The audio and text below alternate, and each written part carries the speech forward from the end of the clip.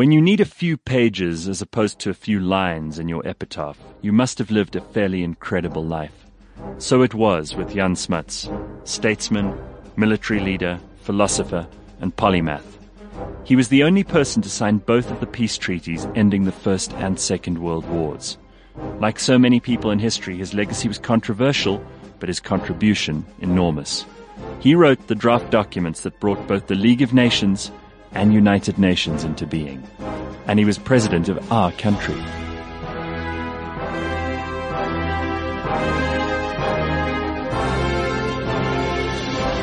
We're talking blind history, and I'm with Anthony Mederer, a fellow history geek. We're talking about the Prime Minister of South Africa. He was Prime Minister in 1919 until 1924, and then again from 1939 to 1948, Jan Smuts. So he is a very interesting figure because the thing that drew me to him isn't so much his political or his military relevance and significance, but there's stuff about how brilliant this man's brain was that I had completely overlooked, or maybe I hadn't even been taught when I was younger. I found him also incredibly interesting, and his philosophy and the book he wrote. Yeah, he was so clever. He did language and science and was 4 years ahead of his contemporaries in terms of age. He eventually got a scholarship to Cambridge. He didn't have a lot of money because he came from a farming family in the Cape, and money was a big problem for him. But he started writing about what is called holism, which is his own philosophy. He wrote a book called Walter Whitman, The Evolution of Personality. And in it, he starts to develop what is essentially a whole new area of philosophy. And when he was at Cambridge studying, Lord Todd, who was his master at Christ College, said that in 500 years of Cambridge, only 3 outstanding people had been produced: Milton, Darwin, and Smuts. Well, that's some high praise. That is massively high praise. And he was on the farm still when he was 12. So that puts it into perspective. 12 years old, still on the farm. His mom taught him to read and write. And at 21 years old, that's what they say about him. Just incredible. He was praised roundly for his brilliance, his ability to take to things. He was also a botanist, interestingly enough. He used to collect plants and send them back to the Royal Horticultural Society in England. Much later on in his life, he was interviewed, and he obviously had countless interviews because he was so well respected. And this one lady was interviewing him for the Times, and why, as a general, are you so interested in grasses? He said, "My dear lady, I am only a general in my spare time." He was quite friendly with Queen Frederica and the King of Greece. How it transpired was they were under massive pressure from Hitler, and so they were going to extradite them and send them to South Africa for a safe place. Him and his wife, Isa, they were very, very friendly and put them up. And after 2 weeks, the king and his brother, Crown Prince Paul, went back. They actually went to England because it was very dangerous in Greece at the time. Mm-hmm. But the king's brother's wife, Frederica, stayed behind. And he did write how beautiful she was. And so his political enemies jumped on that and said, no, he's having an affair with this young princess. And Isa didn't blink an eye. But to such an extent, he went to the coronation of Princess Elizabeth. And who was on his arm? At the time, it was now Queen Frederica. Oh, wow. Because the king had passed away, and then the brother became king. She became Queen Frederica. Last point on this, interestingly enough, and a big irony, is she was a granddaughter of Kaiser Wilhelm II, and her brothers fought for Hitler in the Second World War. Sure. Despite all of this English stuff in the beginning of his life, he was fiercely South African. He was fiercely proud of being an Afrikaner South African and fought the British in the First and Second Boer Wars. Correct, he did do that. He was incredible. He gave up a really good career in law to come back to South Africa. His dream was always a united South Africa. And he started off working, his first boss was Cecil John Rhodes when he worked for De Beers. And then Rhodes obviously staged the Jameson raid, and Smuts was very pissed off with him and broke with him completely, said, "You're on your own." And he then went into politics and decided to become Paul Kruger's eyes and ears. From there, he stuck with politics the rest of his life. Although having said that, when he lost the elections, I think it was in 1948, he spent a lot of time on his writings again and on his grasses and his botany. So he does go back to it. But yes, politics was his big love, and military strategy. He was also quite close to Louis Botha. He was his deputy for the longest time, and he was Minister of first the Interior and Mines, then of Finance and Defence.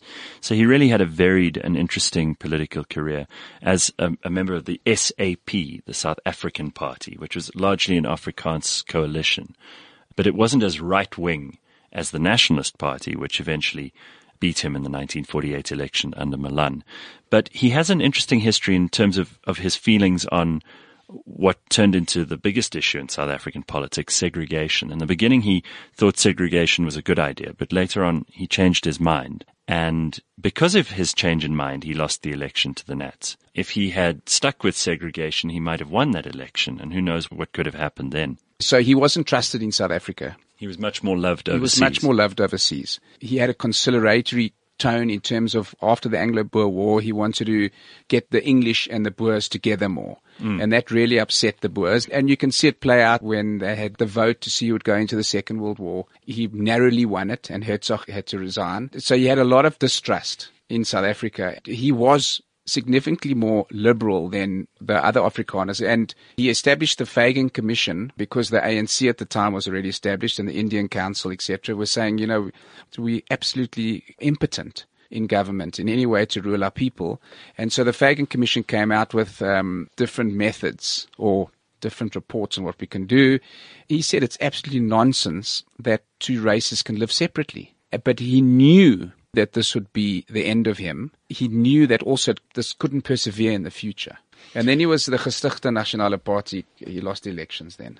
You know what's interesting about him too is that he had this amazing life that overlapped with so many other great lives. So we'll get into Churchill in a minute, but he was also contemporaneous with Gandhi. And he and Gandhi had meetings. And he was very much opposed to what Gandhi was doing. Gandhi was obviously running the movement for equal rights. But he did have time for all of these people at a time where most of the kind of controlling male white ruler class of South Africa didn't even make time to sit down and talk to these guys. And he did when he and Louis Botha eventually wanted to set up the Union of South Africa in 1909. He led the discussions, the kind of commission, and he wanted to have the capital in Pretoria, which he got.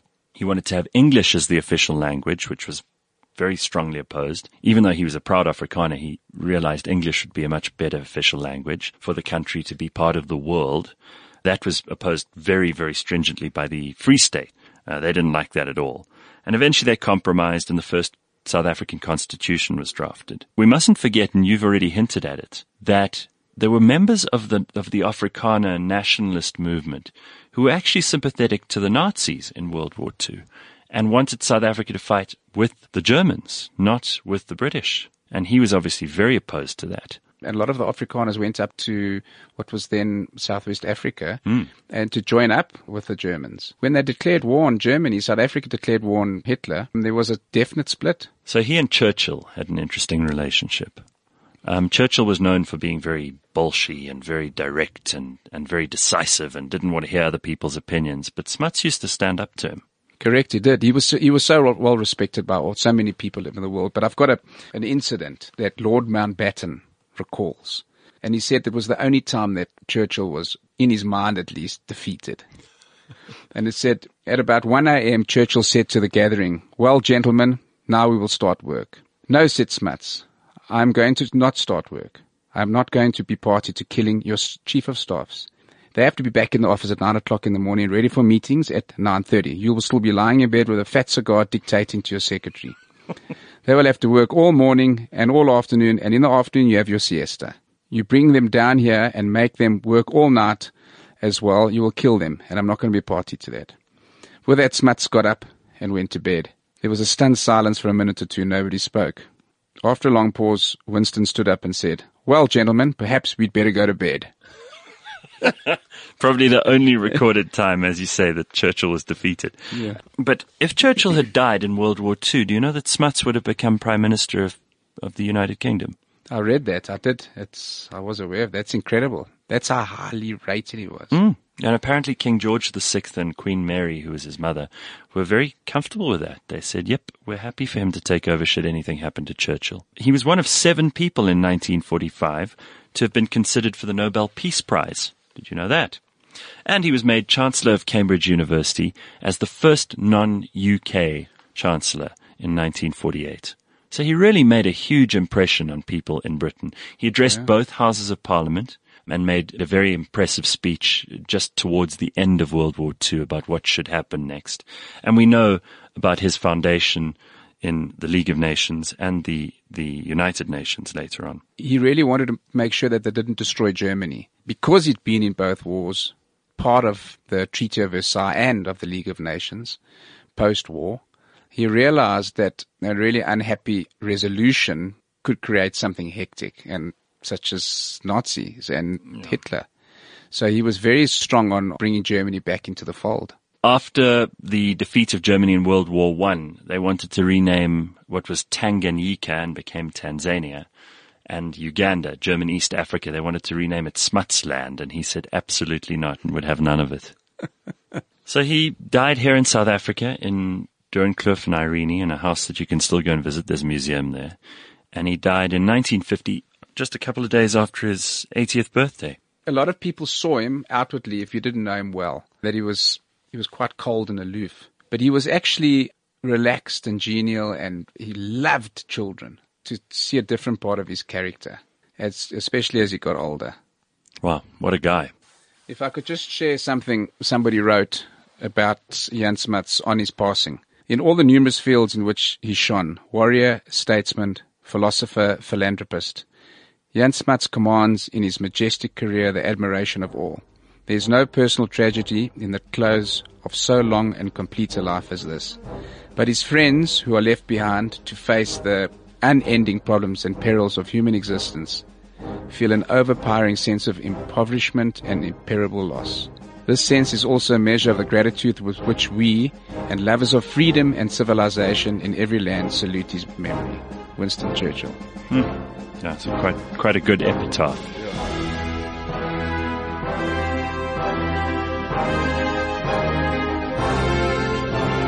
Thanks for listening to this episode of Blind History, brought to you by Taylor Blinds and Shutters. This is CliffCentral.com.